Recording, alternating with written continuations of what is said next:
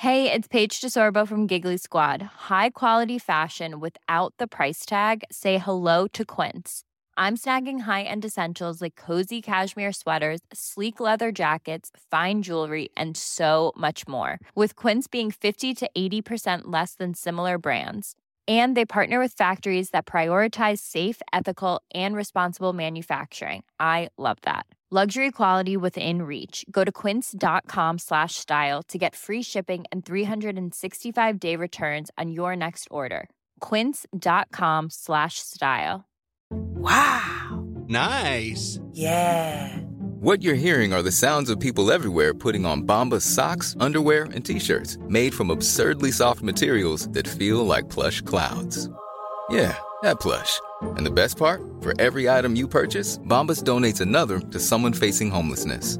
Bombas. Big comfort for everyone. Go to bombas.com/ACAST and use code ACAST for 20% off your first purchase. That's bombas.com/ACAST. Code ACAST. The New Statesman. Hi, it's Anoush. And Armando. And we just wanted to let you know before you listen to this series that we actually recorded it during Liz Truss's short-lived premiership. Yes, which actually means that if you hear this, it's very, very valuable, I think. Yes. Yeah. It's a piece of history. Because it's so rare. Something was made during that tenure.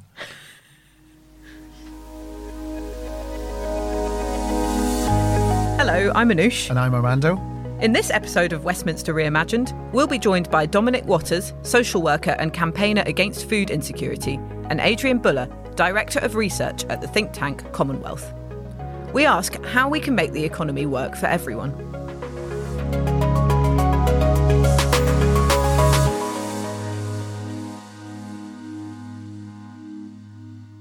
Now, Armando, the UK is a really unequal country. The income gap in the UK is the largest it's been in 10 years. So now we live in a world where food bank use has almost doubled since 2014. Yeah. Nearly a third of low-income families are unable to heat their home. Meanwhile, the richest 1% of households in the UK are worth around £3.6 million each. So that tells you that something's broken. Something is broken, and as you're saying, it's getting worse. And it's an issue, I think, that's just driven the last year of politics has not been about, yes, there's been a war in Ukraine, yes, there's been the pandemic, but I think beneath it all is the current food crisis, the current energy crisis, the spending crisis, and an awareness, I think, now across all parties that there is a huge crisis of inequality that has to be dealt with. We've been recording these podcasts over a period of time. When we started out, we didn't know who the next Prime Minister was going to be. As we're recording this one, we're now in a case where the solution to inequality is trickle-down economics. And I think I'm not the only one who's just thought, if someone says to you, I'm really hungry, you don't say, well, in about 3 or 4 years' time, if we go for growth, there'll be a period where there'll be a greater investment in infrastructure that will consequentially benefit. You say, would you like something to eat? And, if politics is about anything, it's about how do we survive? How do we get through the day? And I think this is an issue that's frustrated, annoyed, angered everyone, perplexed everyone. But what these podcasts are about are talking to people who hopefully are able to provide us with where there are solutions. Now, I'm pleased that we're joined by two very special guests. Joining us today is Dominic Waters, a newly qualified social worker and campaigner against food insecurity, drawing on his lived experience of poverty.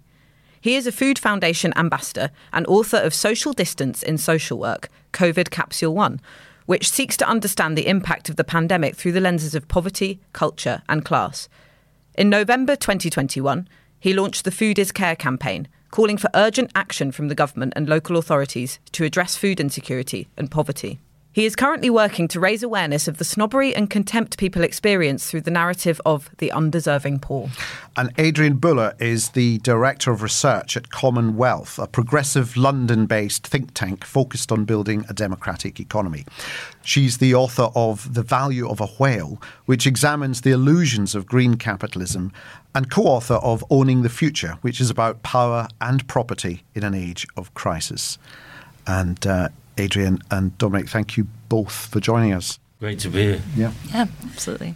And Dominic, I want to start with you because you have sort of gone on a journey in recent months from sort of trying to live and survive and get a job, training to be a social worker, and now you've got a job in that sector, raising awareness of how difficult it's been to even afford food for you and your daughter at times. Do you want to tell us a little bit about your experience and also why you've decided to try and bring it into the public sphere?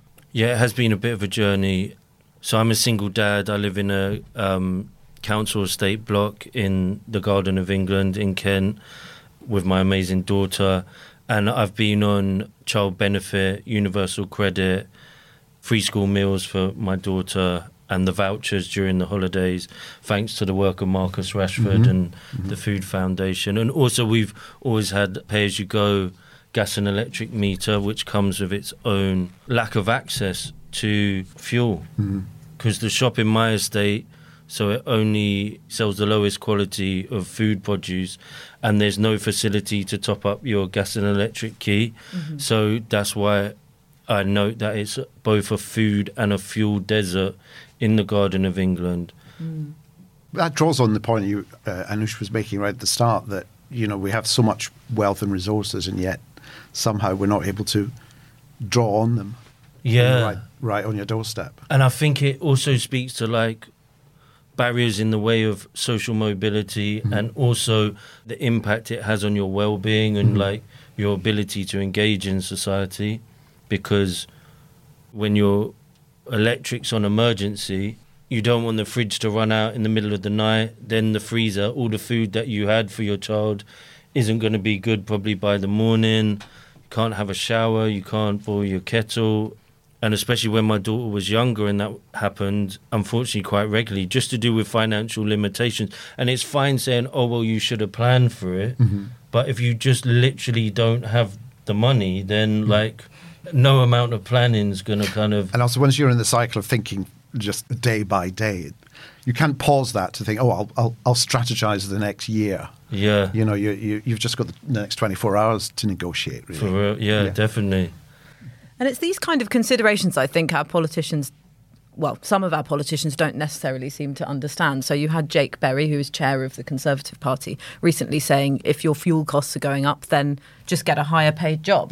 You know, and then you also have some MPs suggesting... Well, that's what I've done. But there we go, a vindication. I'm yet to be paid. So just to say, I'm yet to be paid. And one of the holes in universal credit that there's many, it's a dehumanising system, it's broken, and I will speak more about it. But one thing I just found out, so I just got a job, but I obviously haven't been paid, and I'm applying for the petrol travel to work help. And she said, yeah, well, you have to supply this. I didn't have an email that I could show her then and there. And you get 25p a mile. I don't think that's in line with the cost of petrol. Yeah. So I think that needs to be reviewed, because if supposedly these state mechanisms are meant to be promoting people climbing the ladder or whatever, so to speak, that's not achieving that. Like, they haven't even responded to my request. So when did you make that decision to go into social work, to start the whole process of training? it's quite a long story, but just in terms of social work, I didn't have the finances to do anything, and it was only when my daughter was older that I could start thinking about a career for me. Because before, like, I'd have to be at the primary school gates, so you couldn't really study, and you know, and especially when you're living in poverty, it's not like you got an au pair or things like that. Those sort of safety nets that other people with different statuses enjoy. But yeah, social work, it was, I could get a bursary to study it. That was one of the reasons. But once I started, it has been the most, on so many levels, like even my own identity. I was always like silenced by snobbery. I wouldn't be able to have this conversation now 3-4 years ago. I think people need to remember food insecurity wasn't a term that was discussed. It wasn't in the public sphere, maybe in the US and Canada, but 2 years, 3 years ago, before Marcus Rashford, it wasn't discussed. And that goes along with fuel poverty. But yeah, so social work, it's helped me like learn the language of how to express the inequalities that I experience as a single dad in poverty. Are you saying it's like a kind of straitjacket? It's not just about not being able to afford certain things, but there's a psychological constraint put on you. You're made to feel less about yourself. 100%. Yeah. And it's where the impact is so broad in terms of your ability to engage in society, sustain relationships, be confident in the world, and also your physical and mental just well-being. When I was working with children in care, actually, and this was just before COVID, my first placement was with children in care, and I saw how they had a lack of access to nutrition. And I would, as the social work student, I was often tasked with taking them to the local food bank.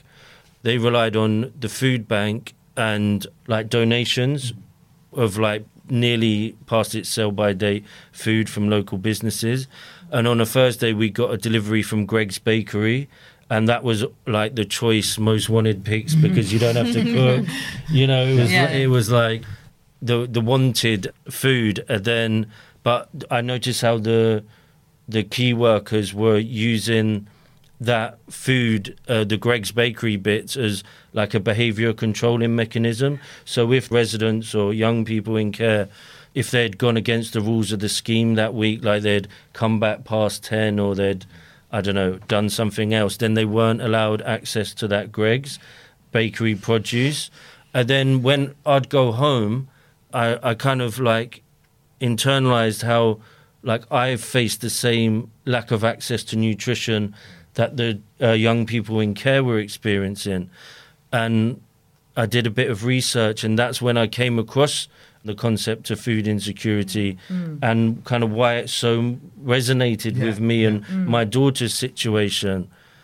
And I've gone on to kind of highlight that I would strongly suggest, and through my experiences, even in professional spaces, the contempt towards a voice of poverty, even in a forward-thinking profession. I mean, even is in the last week, we're recording this, you know, it's sort of first couple of weeks in October, after the crash caused by Kwasi Kwarteng's mini budget.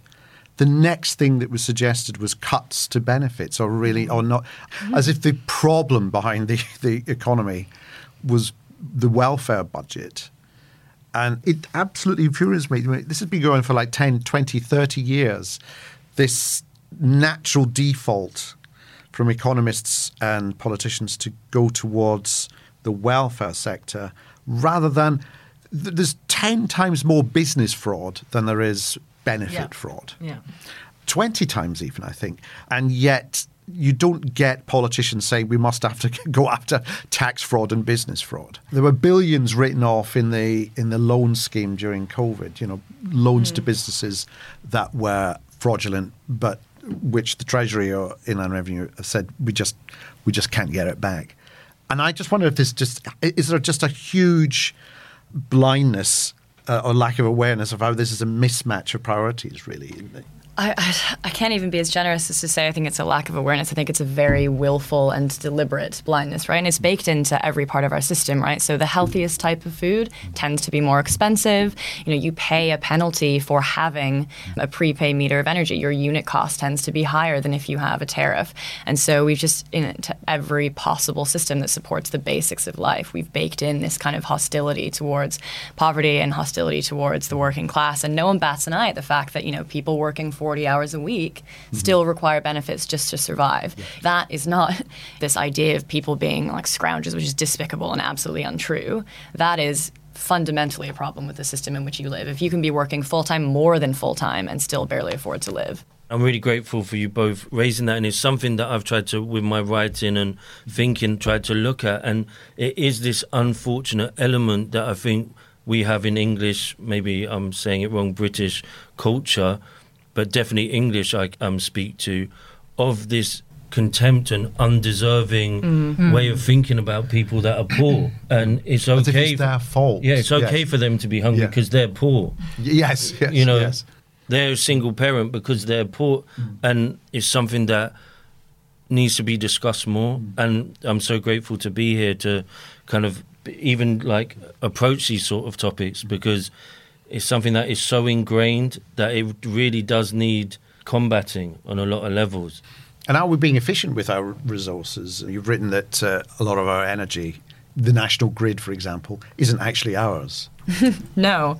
The way that our energy system operates is fundamentally irrational, right? So the UK really sets a global standard for just irrational privatization of all the systems that kind of support our ability to live. And energy is like really the top of the pile for that. So, every aspect of our energy system, from the way it's generated to how it's transmitted by the national grid, it's called the national grid, it's a publicly listed company with lots of international shareholders, to the suppliers, and kind of every element is privately owned, is in theory meant to be regulated, but broadly is adding huge markups and costs at every stage that has, real impacts on people's lives. I mean, we've done a lot of research at Commonwealth on the energy system, and, between 2011 and 2010, the big six suppliers paid out, close to £23 billion in dividends to their shareholders, even as, energy prices consistently rose. And the same goes for the national grid, or this element that a lot of people don't think about or know of, which is the sort of more local distribution networks. Mm-hmm. They effectively get to operate as regulated monopolies, but they have the highest profit margin of any sector of the UK economy, not just the highest margins within the energy system, but the entire UK economy. We're talking profit margins north of 40%. Mm-hmm. And that's just charging people for ownership of an asset that used to be public. Mm-hmm. And so we've organized this entire system around profitability in a way that is clearly failing. As of September of this year, there were, I think, 11 million households reporting that they were behind on their bills, and 5 million reporting that they were skipping meals to pay for their energy bills. That is an indefensible system. We're not doing the basics in terms of just delivering the fundamentals of life to millions of people. I think we need to be asking very serious questions. Yeah, Dominic, you were saying you live in the Garden of England, and yet the food that you have access to is like always the low quality. Lowest quality. Yeah. And just on the fuel thing, so we were, and it's been spoken about quite widely, that people who are often the most disadvantaged and vulnerable families in society are on pay-as-you-go gas and electric. We were told by the government we'd get a voucher on or about the 1st of October to top up your gas and electric. Still hasn't arrived. And what are we, the 12th or mid-October? And it's getting colder. Yeah. And so the fact that these issues aren't more broadly spoken about, it kind of resonates with those points around an approach to poor people as being undeserving. Like, that's a categorical error and failure. Well, given we, to use that terrible phrase, we are where we are, and we have the government we have. If you had access to the government, oh God, what would you want to most persuade them about in terms of perception and priorities? Trickle-down economics is a lie that never has worked and never will. I don't know. It seems a good place to start. Cutting corporation tax has statistically no correlation with economic growth. There are huge studies of meta-analyses that basically show there's just no relationship between those things, and yet we're forging ahead as if that is inevitably going to be the case. The same goes for cutting taxes on the wealthiest. That does nothing to build a more kind of thriving economy. The UK, even before this package, had some of the kind of lowest tax rates for corporations within the OECD. And despite that, some of the lowest rates of business investment, some of the most kind of stagnating wages. Mm-hmm. And so all of that, I think, has punched this huge hole in the public budgets that now is leading to, and this is the big fear of the moment, is, austerity round two, this new spending plan for absolutely decimating an already kind of vulnerable public sector. And Dominic, if you had a day with a cabinet minister, what would you want to show them, tell them, implore them? I've got a whole 24 hours. You've got a whole 24 hours. I would want them to kind of recognise that poor people have been in a cost of living crisis long before the phrase was popularised, and that it's only now that these price rises are impacting the middle and upper classes that is getting this sort of attention. I've got a campaign called Food is Care. One of our objectives is, so my daughter's on free school meals, and there's great work being done by, at the moment, I think it's called Feed the Future, for free school meals to be extended to everyone on universal credit. But as someone whose child is actually on free school meals, they're not free. My daughter often texts me when she's at school saying, "Dad, I haven't got any money left on my thumb." So a kid gets £3 a day to spend on food and drink if they're on free school meals. So I wouldn't just say that they need to be extended. I would say that the amount each child is given a day is increased in line with inflation or the rising cost of food, because the amount of food you could get your child for £3 at the beginning of COVID isn't the same amount of food as you can get your kid today. And that also speaks to like the work of Marcus Rashford. It was amazing. We got vouchers, you know, during the recent summer holidays and the Easter or whatever. But that works out at £2.14p a day for your kid when that's stretched over the week. I hope you can imagine that doesn't feed your child nutritiously. And it also speaks to the MP, I think his name was Lee Anderson, saying like, you can feed your family for 30p. Like, I can see on my gas and electric meter just to cook chicken, boil rice, pasta, whatever it is. And I like cooking for my amazing daughter, but it costs more than 30p just to do that, let alone the ingredients and the use of the food bank and my cooker from the local homeless charity. And, you know, the windows that don't shut, you're putting your gas and electric on, you know, the block's in a bit of a mess, and, you know, the bins outside that don't get collected and you can smell in the morning for weeks. So what would I do? I would get the MP. Was it an MP I get? It was an MP. Okay, I'll take it. Or a government minister. A government minister. I'd take him around my council estate and then... Cook them one of your amazing meals. Yeah, to try and persuade and them say to this make didn't cost 30p. Yeah, this cost £5.15. Yeah, no, I'd probably do that.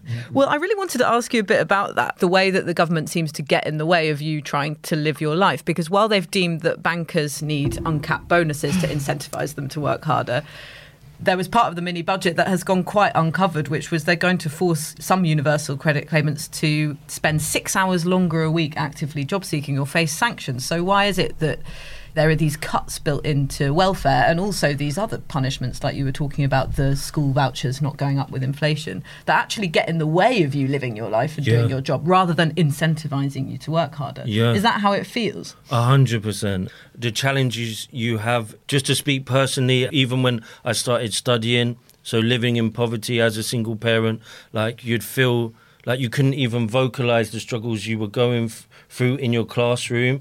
And a person next to you might have been going through similar things, but because of that impact, that the powers that be view you in a certain undeserving way, that it kind of silenced you. So definitely, like, snobbery has silenced the poor for too long. And in terms of time, I hear my neighbours speaking about, and some of my neighbours are, you know, perhaps older and less mobile than I am, which had a massive impact during COVID, and they could only use the shop in the estate. But they're like spend their day going to different supermarkets that maybe like have a special deal on this, I don't know, on rice or whatever it is, and spend their time on the buses going to different ones for, you know, their tea or their milk or whatever it is. And it doesn't feel like I think it's the sixth richest country in the world that really people should be experiencing that sort of inequality. No, I'm glad you mentioned that, actually, because Adrian, I saw you tweeting a piece from the FT that actually described Britain as a poor society, just with some very rich people living in it. Can you explain a bit about that vision of Britain, because it's not, I think, how we like to see ourselves? Yeah, no, it's absolutely not. Yeah, when we use statistics like we're the sixth wealthiest economy in the world, I think that we all use those, and it completely skirts over how profoundly unequal that distribution is, right? And so, yeah, I think it was just a perfect phrasing from John Byrne Murdoch of a poor country broadly with living standards for the vast majority of the population that are below the average for, and I'll use this in scare quotes, the developed world, right? Far below what the average is for most of our kind of peer countries, whereas the top 10% of our society is above average and having a grand old time. And I think it's really important to focus on that distribution rather than the fact that, you know, our GDP is a certain level, because frankly GDP doesn't mean anything until you know how it's distributed, until you know what it's producing, how is that delivering for people's lives, for their well-being, for their health, for planetary health, etc. Just to focus on that figure obscures basically everything that matters. And one of the trends I've noticed recently is that it's not the usual suspects who've been saying we've got to do something about this. It is now a lot of Tory backbenchers. It's the IMF of all people. Have we reached the point where actually people are waking up to the fact that actually inequality is bad for an economy? that actually the more unequal a society is, the less that society can grow? I mean, I hope so. I mean, there are some whisperings of that, I guess. The evidence that lower levels of inequality are good for health, for productivity, for everything that sort of mainstream economists say they care about. That's years in the making. It's very clear. And I guess people, because conditions now are so extreme, are maybe beginning to awaken to that. I think it's a tragedy that conditions have to become as extreme as they are for this to be even on the table. But unfortunately, it feels as though the people who currently are pulling all the levers of power are sort of continuing to willfully ignore that case, right? This idea of growing the pie as the objective. It doesn't really matter if you grow the pie if the people at the very top get even more of it, and you end up with less if you're at the bottom. So I think, unfortunately, people in power haven't yet. Plus, you've got to be able to afford to cook that pie. Well, exactly. That's what I tweeted the other day. Liz Truss is so insensitive talking about growing a pie when, the poor don't have the money for the meat and veg or to top up the gas and cook it. Yeah. We've painted a pretty kind of honest but bleak picture of where we are now. In the remaining time we have, are there any solutions, any suggestions, any positive ways out of this that we can suggest? I would say that, so I'll just contextualize it. I had a little bit of a very small platform and I was getting asked to write little pieces for social work blogs and stuff, and I was often getting asked to speak about my lived experience of poverty or council estates or my lived experience of food insecurity. And I'll be sitting in my council flat and I'll be writing the blogs and I'll be so grateful that, oh my God, someone wants to see my writing or whatever. But then I started thinking that this isn't my lived experience, this is my living experience. And that's a concept that I developed in my first book, thank you for mentioning. So that brings me to what I would ask the government, or if we had the choice to, is that the government needs a poverty minister or department. They've got all these ministers for this, for that, but poverty has been neglected for so long, and I would suggest that it needs to be someone with living experience of poverty so they can speak to the state mechanisms and they've experienced how the intersecting inequalities from housing to food insecurity to fuel deserts, so that, and that could be like an integral part of forming approaches to policy. And if it's okay to say with food is care, I want, through my research, the idea of welfare and well-being, which well-being being in the Care Act and welfare and well-being being in the Children's Act 1989, needs to be legally redefined to include food insecurity. And so achieving food security for the most disadvantaged would then have a state duty to do that. So that's something I'm really trying to campaign and it's pretty on. amazing that there's no state duty already to make sure that people can eat. Yeah, there's a sort of state duty to keep debt a kind of percentage of GDP. There's a duty imposed on the Bank of England to keep inflation within us. But yeah, you're right. There isn't, something that's so consequential and has such a kind of pervasive effect on not just the economic health, but our general health. Yeah. There isn't actually a system in government that measures it and tries to identify whether we're actually reaching it or not. And if we look at how we're protected through the Human Rights Act, we're protected from torture, we're protected from all these different things. You're not protected from poverty. Yes. And that's something that speaks to that kind of snobbery and idea of people being undeserving. Yeah. And have you detected any sort of positive signs in anything government or opposition, I suppose? Always the question. Coming out? There are a lot of kind of policy solutions that are just like floating around, whether that's proposals around a minimum income floor, so complete reform to the kind of benefit system we have to make sure that, at all times people have almost like a thermostat that goes up and down to make sure that you always have enough to live, or whether that's a return of some kind of public ownership in the energy system. The kind of seeds of that are present in what came out of Great British Energy and the Labour Conference, although there's a lot more to that package, I think, that would be needed to really hit energy bills. There are all sorts of ideas floating around that do give me kind of inspiration and hope. What I would say is, it's unlikely that those things will be heard and realized until, we have people like Dominic kind of front and center, basically speaking about what it's actually like to be on the sharp end of those things. It's very easy, and I work in a think tank. I'm obviously guilty of this. It's very easy to drop big statistics and walk around with like, here's my great policy proposal. And for people to ignore that, right? Because we're completely marginalizing the just harsh reality of everyday life on the sharp end of these very cruel systems. The other thing I would say that gives me actual genuine hope broadly has been the kind of huge resurgence of the trade union movement in the UK over the past few months. And I think one of the biggest kind of strategic points for all of us who care about these issues is to be, unwaveringly supportive of, rank and file union membership, supportive of strikes, and to hugely resist as much as we can Truss's plans to basically kind of debilitate unions even further, whether that's stricter rules around strike action, et cetera. That's something that needs to be, I think, strongly resisted, because union action benefits not just those in unions, but absolutely everybody else. It is one of those rare moments where it's a kind of lifts all boats phenomenon. And I did want to ask you, because you hinted at it, whether or not a Labour government would be the answer. And I think we're allowed to talk about the prospect of a Labour government now, finally, that they're sort of 30 points ahead in some polls.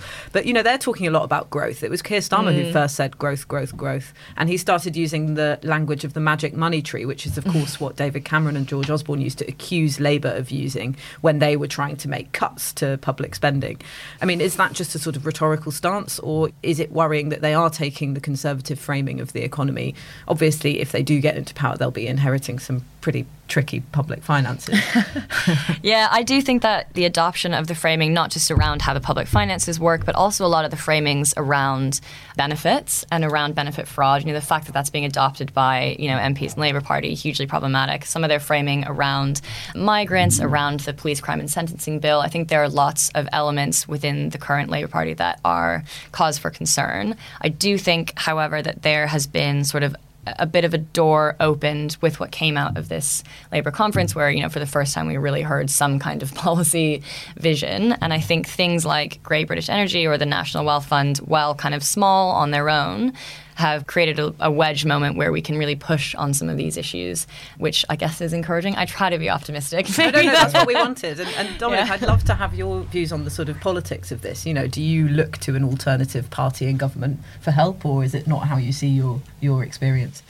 I heard about like the Labour pushing more towards like public ownership and stuff, and I think that would be something I would be supportive of. But I was just thinking, it's probably a bit off topic, but around social work and, how social workers are, at the end of the day, they're an arm of the government, and our professional standards come from the Department for Education, Social Work England and the British Association of Social Work. And at present, even though those... So just to share a vital statistic of a study by Professor Paul Bywaters, is that you're 10 times more likely, if you're living in a deprived area, to have a social worker involved in the raising of your child than if you live in the more affluent areas of our country. So just with that established, the social work professional standards and guidance, it gives a nod to poverty at present, but it doesn't include food insecurity or fuel poverty, which I would say speaks to like the distance that the people that make this guidance enjoy from the daily realities of poverty.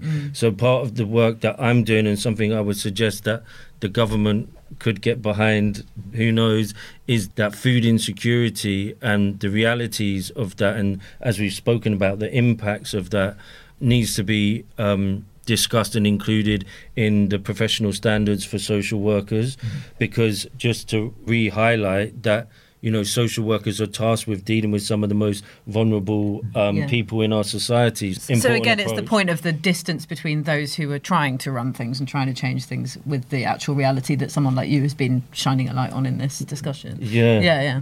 Okay. And the barriers I've met have been like, there is a level of like dismissing a voice from poverty that I've experienced in that goes against, professional values and ethics. Yes, so. It's on the one hand they say, everyone should have a right to this, everyone should have an opportunity, access to educational opportunities, and so on. And on the other hand, people being stigmatized by their background, and which goes against the kind of the whole ethos of we're all in this together. Which is why I'm so glad that we had you on. Thank you so very much, both of you. It was a great discussion. Thank you so much. Well, that was really interesting, Yeah. especially what Dominic was saying about there not being enough people making the decisions who understand. Absolutely. What people like We him have are an going through. inequalities minister. We have a minister for the North. We have all these genre ministers. And yet, the biggest thing of the lot, income inequality. Did we even have a levelling up minister who you think would be? But I think that post has now gone It unfilled. means different things to different government. It's a huge thing. It struck me that we do these podcasts in the New Statesman's offices in Hatton Garden. We're surrounded by diamonds, diamonds. literally. Yeah. And what Dominic was saying about how our resources are all out there, and yet for some reason we're not distributing them fairly enough. Adrian was saying all the statistics and plans and things are out there showing that wealth inequality actually is bad for the economy. And I did think, have we stressed that enough? Are people aware of that? Should we be doing more to kind of outline what effect it has on the economy and why actually it makes good economic sense to reduce wealth inequality? Maybe we're just assuming that people know this and that it's blindingly obvious, but maybe actually we haven't done enough to articulate that. Well, yes, clearly the sort of moral failings of the situation aren't enough to get through to the government that we have at the moment. So maybe that argument about how it actually holds back growth would be more productive. Exactly. And actually, what Adrian was saying about us basically being a poor society with a few rich people living in it, that's bad for growth, because if you put universal credit up, which this government is very reluctant to do, then those people will spend their money. Whereas if you give more money to the rich, then they save it or they put it in assets, and it doesn't trickle down as is supposed to be the way. Yes. And actually, Adrian mentioned that we don't compare well to some so-called developing countries. I was looking this up, and the average UK household is actually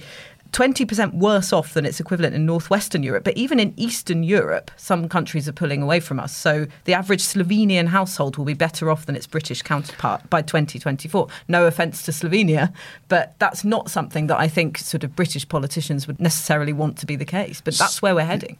Thanks so much, Armando. Thanks. And Anoush, what are we discussing next? We're going to be talking about US politics and if the UK is just following its lead with Jon Stewart and broadcaster Sam Walker. Thanks for listening. You've been listening to Westminster Reimagined on the New Statesman podcast with me, Anoush Shakelian, and our special guest host, Armando Iannucci. If you enjoyed this episode, please leave a review and don't forget to subscribe. You can watch video from this podcast on the New Statesman's YouTube channel and on the New Statesman website. This episode was produced by Adrian Bradley and May Robson. Our executive producer is Chris Stone.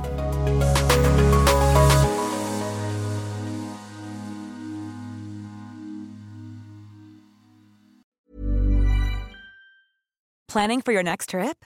Elevate your travel style with Quince. Quince has all the jet-setting essentials you'll want for your next getaway, like European linen, premium luggage options, buttery soft Italian leather bags, and so much more. And is all priced at 50 to 80% less than similar brands. Plus, Quince only works with factories that use safe and ethical manufacturing practices. Pack your bags with high-quality essentials you'll be wearing for vacations to come with Quince. Go to quince.com/pack for free shipping and 365-day returns. Whether you're a morning person or a bedtime procrastinator, everyone deserves a mattress that works for their style. And you'll find the best mattress for you at Ashley. The new Temper-Adapt collection at Ashley brings you one-of-a-kind body-conforming technology, making every sleep tailored to be your best. The collection also features cool-to-the-touch covers and motion absorption to help minimize sleep disruptions from partners, pets, or kids. Shop the all-new Temper-Adapt collection at Ashley, in-store or online at ashley.com. Ashley, for the love of home.